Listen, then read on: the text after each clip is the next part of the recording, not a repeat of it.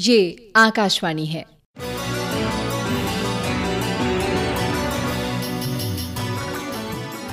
बदलती फिजाएं प्रस्तुत है आकाशवाणी और विज्ञान प्रसार के संयुक्त प्रयास से तैयार जलवायु परिवर्तन और वैश्विक तापक्रम की समझ और प्रबंधन पर आधारित विज्ञान धारावाहिक बदलती फिजाएं की 14वीं कड़ी जलवायु परिवर्तन के ऐतिहासिक साक्ष्य। बदलती फिजा में खुद को बदलिए, असर देखने को घर से निकलिए, सुबह की फिजा में तपिश भी मिलेगी, तपिश की लहर में खुद ही संभलिए, बदलती फिजा में खुद को बदलिए, असर देखने को घर से निकलिए।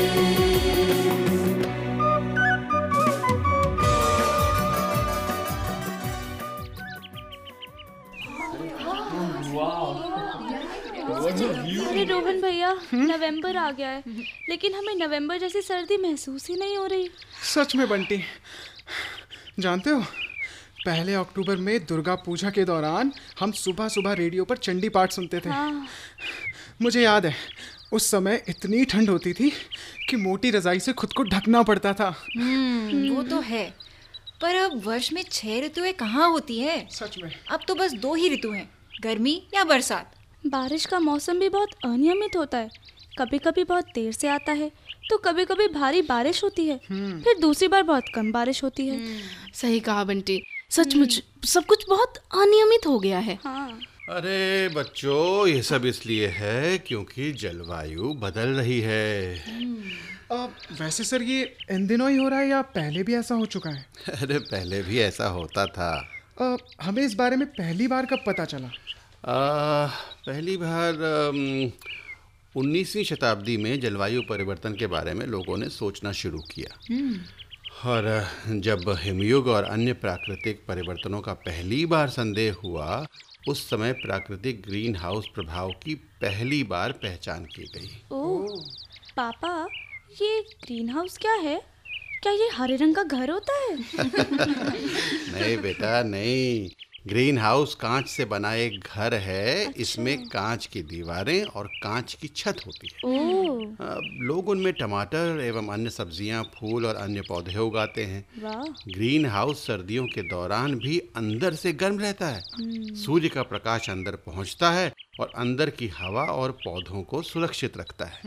लेकिन गर्मी कांच द्वारा अंदर जाती है और वहीं रह जाती है। अच्छा। इसलिए दिन के उजाले में ही नहीं, ये ग्रीन हाउस रात में भी बहुत गर्म रहता है। अच्छा पापा, ग्रीन हाउस इफेक्ट क्या होता है? बेटा, ग्रीन हाउस प्रभाव एक प्राकृतिक प्रक्रिया है जो पृथ्वी की सतह को गर्म करती है। जब सूर्य की ऊर्जा पृथ्वी के वायुमंडल में पहुंचती है तो इसमें से कुछ वापस अंतरिक्ष में परावर्तित हो जाती है और बाकी को ग्रीन हाउस गैसों द्वारा अवशोषित और पुनः विकिरणित किया जाता है। ग्रीन हाउस गैसों द्वारा अवशोषित ऊर्जा पृथ्वी की सतह और वायुमंडल को गर्म करती है।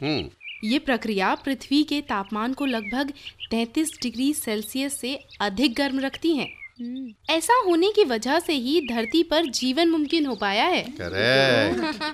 अच्छा, ये ग्रीन हाउस गैस क्या होती है? बेटा, ग्रीन हाउस गैसों में जल वाष्प, carbon dioxide, methane, nitrous oxide, ozone और कुछ कृत्रिम रसायन जैसे क्लोरोफ्लोरोकार्बन शामिल हैं, जिसे CFC भी कहा जाता है। अच्छा सर, पृथ्वी का वातावरण ग्रीन हाउस की तरह ही काम करता है ना? कार्बन डाइऑक्साइड जैसी गैस वायुमंडल में ग्रीन हाउस की छत का काम करती है। दिन के वक्त वातावरण में सूर्य चमकता है, पृथ्वी की सतह सूरज की रोशनी में गर्म होती है। रात में पृथ्वी की सतह ठंडी हो जाती है, जिससे हवा में गर्मी वापस आ जाती है। लेकिन कुछ गर्मी वातावरण में ग्रीन हाउस गैसों द्वारा फंस जाती है और यही कारण है कि हमारी पृथ्वी औसतन 59 डिग्री फ़ारेनहाइट गर्म और आरामदायक रहती है। इसके अलावा वायुमंडल में पानी भी ग्रीन हाउस गैस के रूप में ही काम करता है। वातावरण में बहुत सारा पानी होता है। ये पानी गैस के रूप में भी हो सकता है। अब जल वाष्प के रूप में या तरल बादलों के रूप में भी हो सकता है। बादल, तुम लोगों को पता है कि जल वाष्प होते हैं जो तरल पानी की छोटी छोटी बूंदों से फिर से ठंडे और संघनित होते हैं। तो बादलों में पानी पृथ्वी की सतह से कुछ गर्म रहता है। अच्छा। लेकिन बादलों के चमकीले सफ़ेद शीर्ष सूरज की रोशनी को प्रतिबिंबित करते हैं, इसलिए बादलों के साथ सूर्य की कुछ ऊर्जा कभी भी पृथ्वी की सतह तक नहीं पहुंचती है। सर, क्या जलवायु परिवर्तन के कोई और भी कारण है? हाँ, है तो। अब ये स्वीकार किया गया कि वायुमंडल पृथ्वी की सतह पर दृश्य प्रकाश तरंगों को प्रसारित करती है। तब पृथ्वी दृश्य प्रकाश को अवशोषित करती है और प्रतिक्रिया में अवरक्त विकिरण उत्सर्जित करती है। अच्छा। लेकिन वातावरण ने अवरक्त को कुशलता से प्रसारित नहीं किया, जिससे सतह के तापमान में वृद्धि होती है। कुछ वैज्ञानिकों ने सुझाव दिया कि बर्फीले युग और अन्य महान जलवायु परिवर्तन ज्वालामुखी में उत्सर्जित गैसों की मात्रा में परिवर्तन के कारण थे। अच्छा। और इसके अलावा समुद्र की धाराओं में बदलाव के कारण भी जलवायु परिवर्तन संभव है। पापा, मैं इतने लंबे समय से जलवायु और जलवायु परिवर्तन शब्द सुन रहा हूँ, लेकिन मुझे पता ही नहीं कि ये जलवायु है क्या। सर, इसका उत्तर मैं दूं? हाँ, दो। बंटी, सबसे पहले मुझे ये बताओ कि क्या तुम्हें पता है कि मौसम क्या होता है? हाँ, टीवी न्यूज़ में भी मौसम की खबरें दिखाते हैं ना, कब होगी बारिश, कब नहीं होगी, आदि आदि। हाँ बंटी, मौसम वो बदलाव है जो हम दिन प्रतिदिन देखते हैं और महसूस करते हैं। बिल्कुल। एक दिन बारिश हो सकती है और अगले दिन धूप निकल सकती है। कभी कभी ठंड लगती है, कभी कभी मौसम गर्म हो जाता है। मौसम जगह जगह बदलता रहता है। हाँ बेटा, जलवायु एक स्थान का सामान्य मौसम है। विभिन्न मौसमों के लिए जलवायु अलग अलग हो सकती है। अब एक जगह गर्मियों में ज़्यादातर गर्म और शुष्क हो सकती है और सर्दियों में वही जगह ठंडी और गीली हो सकती है। हाँ। हो सकता है कि आप जहाँ रहते हैं वहाँ हर समय बर्फ गिरती हो। हाँ। और कुछ लोग जहाँ रहते हैं वहाँ हमेशा गर्मी होती है। अच्छा सर, क्या पृथ्वी का जलवायु परिवर्तन हो रहा है? पृथ्वी की जलवायु बेटा हमेशा बदलती रहती है। कई बार ऐसा हुआ है जब पृथ्वी की जलवायु जैसी अब है उससे अधिक गर्म हो गई है, और कई बार ऐसा हुआ है कि ये और ठंडी हो गई है। ये समय पता है हजारों या लाखों वर्षों तक रह सकता है। पृथ्वी का अध्ययन करने वाले लोग देखते हैं कि पृथ्वी की जलवायु गर्म हो रही है। अब पिछले 100 वर्षों में पृथ्वी का तापमान लगभग 1 डिग्री फ़ारेनहाइट तक बढ़ गया है। ये ज़्यादा लगता तो नहीं है, लेकिन पृथ्वी के तापमान में छोटे बदलाव का बड़ा असर हो सकता है। बिल्कुल सर, कुछ प्रभाव तो पहले से ही हो रहे हैं। जैसे पृथ्वी की जलवायु के गर्म होने से कुछ बर्फ पिघल गई है। करेक्ट। वार्मिंग के कारण भी महासागरों में वृद्धि हुई है और इसने कुछ पौधों के बढ़ने के समय को बदल भी दिया है। हाँ माला, 18वीं शताब्दी से पहले वैज्ञानिकों को संदेह नहीं था कि प्रागैतिहासिक जलवायु आधुनिक काल से अलग थी। 18वीं शताब्दी के अंत तक भूवैज्ञानिकों ने जलवायु में परिवर्तन के साथ भूवैज्ञानिक युगों के उत्तराधिकार के प्रमाण भी पाए। हाँ सर, इन परिवर्तनों के बारे में विभिन्न प्रतिस्पर्धी सिद्धांत भी तो थे। बिल्कुल सही कहा रोहन तुमने।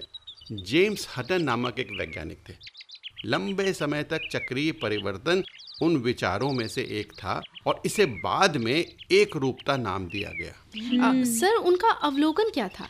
गीता, वो उन लोगों में से थे जिन्हें आधुनिक समय में ग्लेशियर्स के लिए बहुत गर्म स्थानों में पिछले ग्लेशियल गतिविधि के संकेत मिले थे। ओके। सर, अल्पाइन घाटियों में देखे गए विशालकाय बोल्डर के बारे में आप क्या कहेंगे? बेटा, 1815 में पहली बार ये पाया गया कि अल्पाइन घाटियों में देखे गए विशालकाय बोल्डर के लिए ग्लेशियर कैसे जिम्मेदार हो सकते हैं। तो जब उन्होंने घाटियों में पदयात्रा की, उन्होंने विशाल ग्रेनाइट चट्टानों को देखा जो संकीर्ण घाटी के चारों ओर बिखरे हुए थे। वो जानते थे कि इस तरह की बड़ी चट्टानों को स्थानांतरित करने के लिए एक असाधारण बल लगेगा, और उन्होंने ये भी देखा कि ग्लेशियर भूमि पर धारियों को कैसे छोड़ते हैं, और निष्कर्ष निकाला कि ये बर्फ थी जो शिलाखंडों को घाटियों में नीचे ले गई। सर, मैंने पढ़ा था कि उनके विचार को शुरू में स्वीकार नहीं किया गया था। लोगों ने उनकी परिकल्पना को इतना असाधारण माना कि वो ना तो उसकी जांच करने के लिए इच्छुक थे और ना ही इस पर विचार करने के लिए। बिल्कुल सही है, लेकिन बहुत अनुनय और परीक्षण के बाद प्रसिद्ध वैज्ञानिक लुईस अगेसिस आश्वस्त थे। अगेसिस ने आइस एज नामक एक सिद्धांत विकसित किया। आइस एज यानी बर्फ की उम्र। बंटी बेटा, एक हिमयुग पृथ्वी की सतह और वातावरण के तापमान में कमी की एक लंबी अवधि है, जिसके परिणाम स्वरूप महाद्वीपीय और ध्रुवीय बर्फ की चादरें और अल्पाइन ग्लेशियर्स की उपस्थिति या विस्तार होता है। ओह, यानी कि हर जगह बर्फ। हाँ। इसका मतलब है कि आप जब चाहें आइसक्रीम और चुस्की ले सकते हैं। वाह, क्या मस्त जगह है। लेकिन बंटी सोच लो, ठंड बहुत होगी और इस ठंड में तुम्हें सुबह सुबह उठकर स्कूल भी जाना होगा। अरे नहीं, फिर तो मुझे हिमयोग या फिर आइसक्रीम भी नहीं चाहिए। देखो, लंबे समय तक बर्फ की उम्र के भीतर ठंडी जलवायु के अलग अलग हिस्सों को हिमयुग कहा जाता है। मैंने सही कहा सर? बिल्कुल सही। हाँ, और इसे ग्लेशियर भी कहा जाता है। बिल्कुल। हिमयुग के बीच में गर्म अवधि भी थी, और इस आंतरायिक गर्म अवधि को इंटरग्लेशियल कहा जाता है। सर, मैंने एक शब्द सुना था, होलोसिन, वो क्या होता है? हाँ बेटा, वो होलोसिन वर्तमान भूगर्भीय काल है, और ये अंतिम हिमनद अवधि के बाद वर्तमान से लगभग 11,650 वर्ष पहले शुरू हुआ, जो कि होलोसिन हिमनदों के पीछे हटने के साथ संपन्न हुआ। होलोसिन की पहचान वर्तमान गर्म अवधि के साथ की गई है। कुछ ने इसे प्लिस्टोसिन एपॉक के भीतर एक अंतःक्रियात्मक काल माना है। अच्छा। पर सर, ये हिमयुग कितने थे? पृथ्वी के इतिहास में कम से कम 5 प्रमुख हिमयुग रहे हैं। वो कौन से सर? वो हैं Huronian, Cryogenian, Andean Saharan, Karoo ice age और वर्तमान क्वार्टनरी आइस एज। और इन युगों के बाहर पृथ्वी उच्च अक्षांशों में भी बर्फ मुक्त रही है। तो फिर इन युगों की अवधि क्या हो सकती है सर? समय अवधि, देखो, सबसे कम उम्र का हिमयुग हुरोनियन है। अच्छा। इस अवधि में गठित चट्टानें 2.4 से 2.1 बिलियन वर्ष पहले की हैं। वाकई सर? हाँ, और ये प्रारंभिक प्रोटोजोइक युग था। तो सर, अगला युग कौन सा है?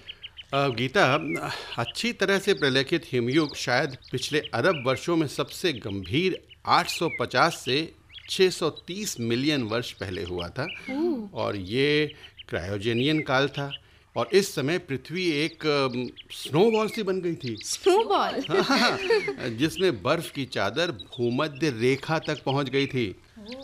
सर, तीसरे काल के बारे में मैं बताऊं? हाँ, बताओ ना। बिल्कुल सर, जहाँ तक मैंने पढ़ा है कि तीसरा बर्फ युग एंडियन सहारन था, जो कि 460 से 420 मिलियन वर्ष पहले, वेरी गुड जी, late Ordovician and the Silurian period में हुआ था। बहुत अच्छे रोहन, बिल्कुल क्या सही बात कहा है। भाई। गिव हिम अ क्लैप भाई, प्लीज। पर सर, चौथे हिमयुग का क्या? चौथा बहुत दिलचस्प है।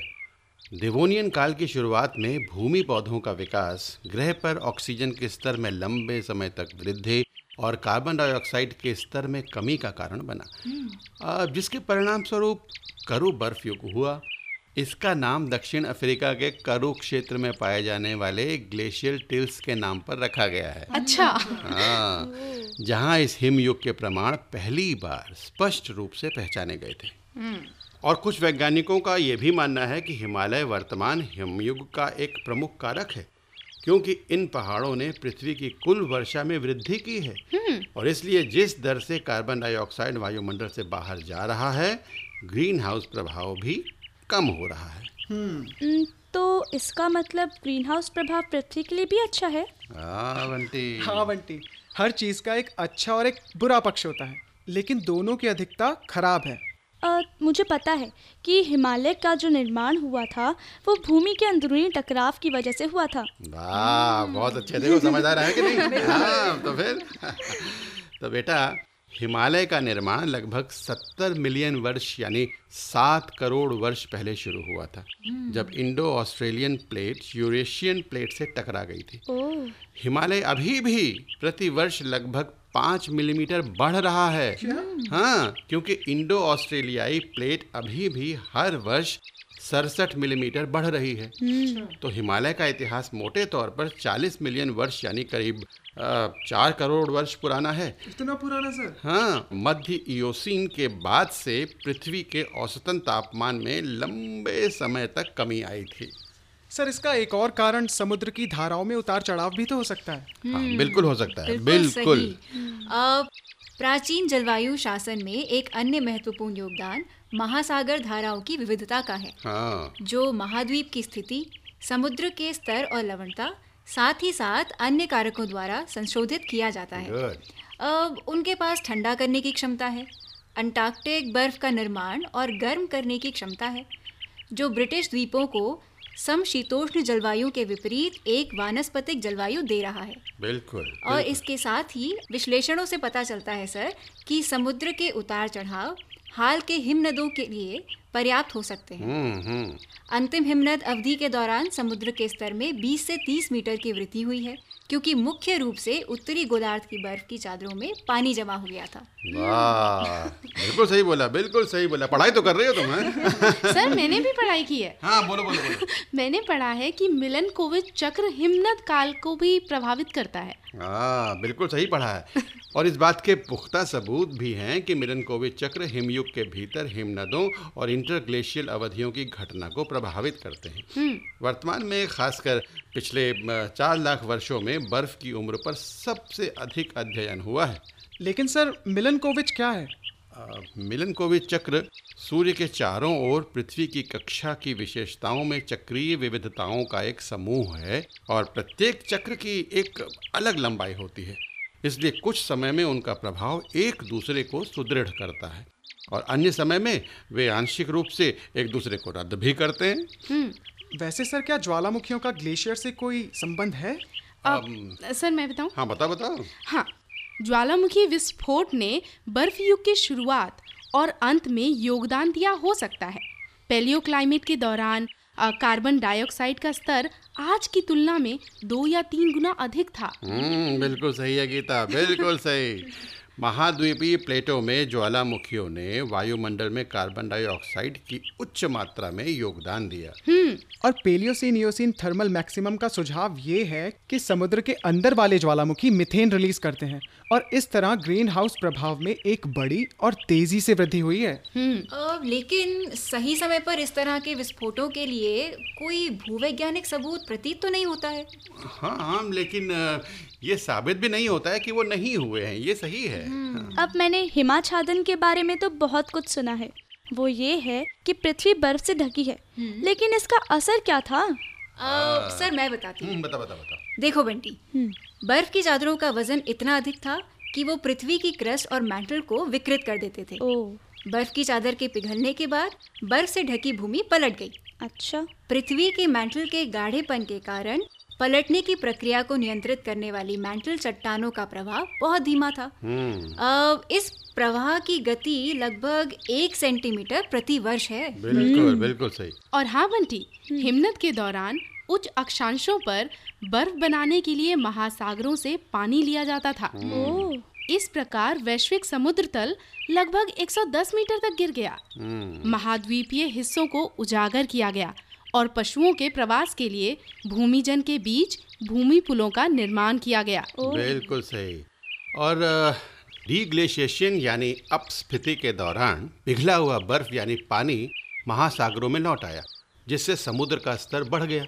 और इस प्रक्रिया के कारण समुद्री तटों और जल योजन प्रणालियों में अचानक बदलाव हो सकता है, जिसके परिणाम स्वरूप नई जलमग्न भूमि, उभरती हुई भूमि, ढह गए बर्फ के बांध, झीलों का लवण, ताज़े पानी के विशाल क्षेत्र का निर्माण करने वाले नए बर्फ के बांध और बड़े पैमाने पर क्षेत्रीय मौसम के पैटर्न में एक सामान्य परिवर्तन होगा। लेकिन ये अस्थायी पैमाने पर ग्लेशियर बनने का कारण भी बन सकता है। और तेजी से बदलती भूमि, बर्फ, खारे पानी और मीठे पानी के इस प्रकार के अराजक पैटर्न को बाल्टिक और स्कैंडिनेवियाई क्षेत्रों के लिए संभावित मॉडल के रूप में प्रस्तावित किया गया है। अच्छा पापा, हमारे शिक्षक कह रहे थे कि ऊनी मेमथ यानी ऊन के जैसे विशाल जीव तब जीवित थे जब बहुत ठंड थी, लेकिन ये ऊनी मेमथ है क्या? सर मैं बताती हूँ। बताओ। देखो बंटी, ऊनी मैमथ आज के हाथियों के विलुप्त रिश्तेदार हैं। अच्छा। वो अंतिम हिमयुग के दौरान रहते थे और मौसम के गर्म होने पर उनकी मृत्यु हो जाती थी। और उनकी खाद्य आपूर्ति बदल जाती थी। अच्छा। हालांकि बेटा, मैमथ शब्द का अर्थ है विशाल, तुम जानते हो। तो ऊनी मैमथ शायद अफ्रीकी हाथियों के आकार के जैसे थे। उनके कान आज के हाथियों की तुलना में छोटे थे। अच्छा। ये शायद ठंडी जलवायु का एक अनुकूलन था जिसने उनके कानों को उनके सिर के करीब रखा और उन्हें गर्म रखा। हालांकि अधिकांश ऊनी मैमथ की आबादी 10,000 वर्ष पहले मर गई थी। अच्छा। 500 से 1,000 ऊनी मैमथ की एक छोटी आबादी 1650 ईसा पूर्व तक रेंगल द्वीप पर रहती थी। यानी ये लगभग 4,000 वर्ष पहले की बात है। बिल्कुल। हालांकि अभी भी इस बारे में चर्चा जारी है कि इतने बड़े स्तनधारी जीव हमारे ग्रह से गायब कैसे हुए। इसकी एक बड़ी वजह जलवायु परिवर्तन भी था। बिल्कुल सही कहा माला। इतने बड़े शरीर वाले आलसी स्तनपायी विलुप्त होने वाले अंतिम जीवों में से एक हैं। अब समय की गहराई में देखें तो आधुनिक मानव 3 युग गुजार कर आए हैं। अच्छा सर। हाँ, प्लेइस्टोसिन, होलोसिन और अब एंथ्रोपोसिन। प्लेइस्टोसिन के दौरान पृथ्वी आज से बहुत अलग थी। कठोर जलवायु, तेज हवा, तूफान और बड़ी बर्फ की चादर इस युग की विशेषता थी। जलवायु अत्यधिक परिवर्तनशील थी और मानव इस अवधि के दौरान लगभग 1,90,000 वर्षों तक छोटे खानाबदोशों के समूह में बचे रहे। अच्छा। और जानते हो बंटी, 18,000 वर्ष पहले बर्फ पिघलनी शुरू हो गई और लगभग 11,000 वर्ष पहले हमने असामान्य रूप से स्थिर जलवायु की अवधि में प्रवेश किया, जिसे होलोसिन कहा जाता है। आज की मानव सभ्यता के रूप में हम सब कुछ जानते हैं और पहचानते हैं, जैसे कि कृषि, शहर और जटिल समाज। हाँ रोहन, सभ्यता की यह वानगी सापेक्ष जलवायु स्थिरता की अवधि से उत्पन्न होती है, जो पृथ्वी पर हमारे समय के 6% से कम है। हमारी प्रजाति सौभाग्यशाली रही है। होलोसीन जलवायु की स्थिरता ने हमारी प्रजातियों को पनपने दिया। बिल्कुल सही है। पर देखो, हम लोग बहुत देर से चर्चा कर रहे हैं और मैं जानता हूँ हर किसी को भूख लगी होगी। अरे मुझे तो तुम लोगों से ज्यादा लगी है, पर तुम लोगों के सवाल ही नहीं खत्म हो रहे तो मैं क्या करता है? बंटी बेटा, तुम्हारे पास तो तुम्हारा खाना है ना? हाँ पापा, नहीं तो मैं तो ऊनी मेमथ की तरह गायब हो जाता। धरती तपता अंबर उबल रहा है, सात समंदर तेज धूप का असर बढ़ा है, क्रोध सूर्य का शिखर चढ़ा है, नदी भी तरसने लगी पानी के लिए, हिमखंड की तरह अब खुद तो पिघले।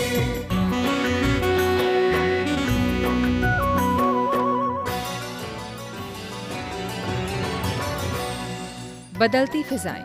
अभी आप आकाशवाणी और विज्ञान प्रसार के संयुक्त प्रयास से तैयार जलवायु परिवर्तन और वैश्विक तापक्रम की समझ और प्रबंधन पर आधारित विज्ञान धारावाहिक बदलती फिजाएं की 14वीं कड़ी सुन रहे थे। जलवायु परिवर्तन के ऐतिहासिक साक्ष्य। आलेख व अनुसंधान पुष्पा श्री पटनायक का था। हिंदी अनुवाद नेहा त्रिपाठी। शीर्षक गीत डॉक्टर मेहता नगेंद्र सिंह। समन्वय डॉक्टर नकुल पराशर और डॉक्टर बीरेंद्र कुमार त्यागी। निर्देशन शरद शर्मा। प्रस्तुति सहायक हैदर रिजवी और इस कड़ी के प्रस्तुतकर्ता थे दिलीप झा। भाग लेने वाले कलाकार थे योगेंद्र टिक्कू, ऋषि उन्नियाल, प्रज्ञा झा, मेघा शर्मा और कुहिका खन्ना। साथियों, अभी जाइए नहीं, अब समय है आपसे किए जाने वाले प्रश्नों का। हम आपसे 2 प्रश्न पूछेंगे। सही उत्तर भेजने वाले श्रोताओं को लकी ड्रॉ द्वारा निकाले गए परिणामों के आधार पर विज्ञान प्रसार द्वारा आकर्षक पुरस्कार दिए जाएंगे। हमारा आज का पहला प्रश्न है, क्रायोजेनियन काल के समय पृथ्वी की स्थिति क्या थी? और हमारा दूसरा प्रश्न है, ऊनी मैमथ क्या है? हमारा पता नोट करें। विज्ञान धारावाहिक बदलती फिजाएं द्वारा निदेशक विज्ञान प्रसार, A50 institutional area, sector 62, Noida 201309। आप अपने उत्तर हमें ईमेल द्वारा भी भेज सकते हैं। हमारा ईमेल पता है radio@vigyanprasar.gov.in। श्रोताओं, हमें इंतजार रहेगा आपके पत्रों का। जवाबों के साथ अपना पूरा नाम, पता, आयु, व्यवसाय अवश्य लिखें। यदि विज्ञान क्लब से जुड़े हैं तो कुल सदस्यों की संख्या लिखना ना भूलें। हाँ, अगर आपके मन में कोई प्रश्न या जिज्ञासा हो तो वो भी जरूर लिख भेजिएगा। धारावाहिक बदलती फिजाएं की अगली कड़ी आप अगले सप्ताह इसी दिन और इसी समय सुन सकेंगे। नमस्कार।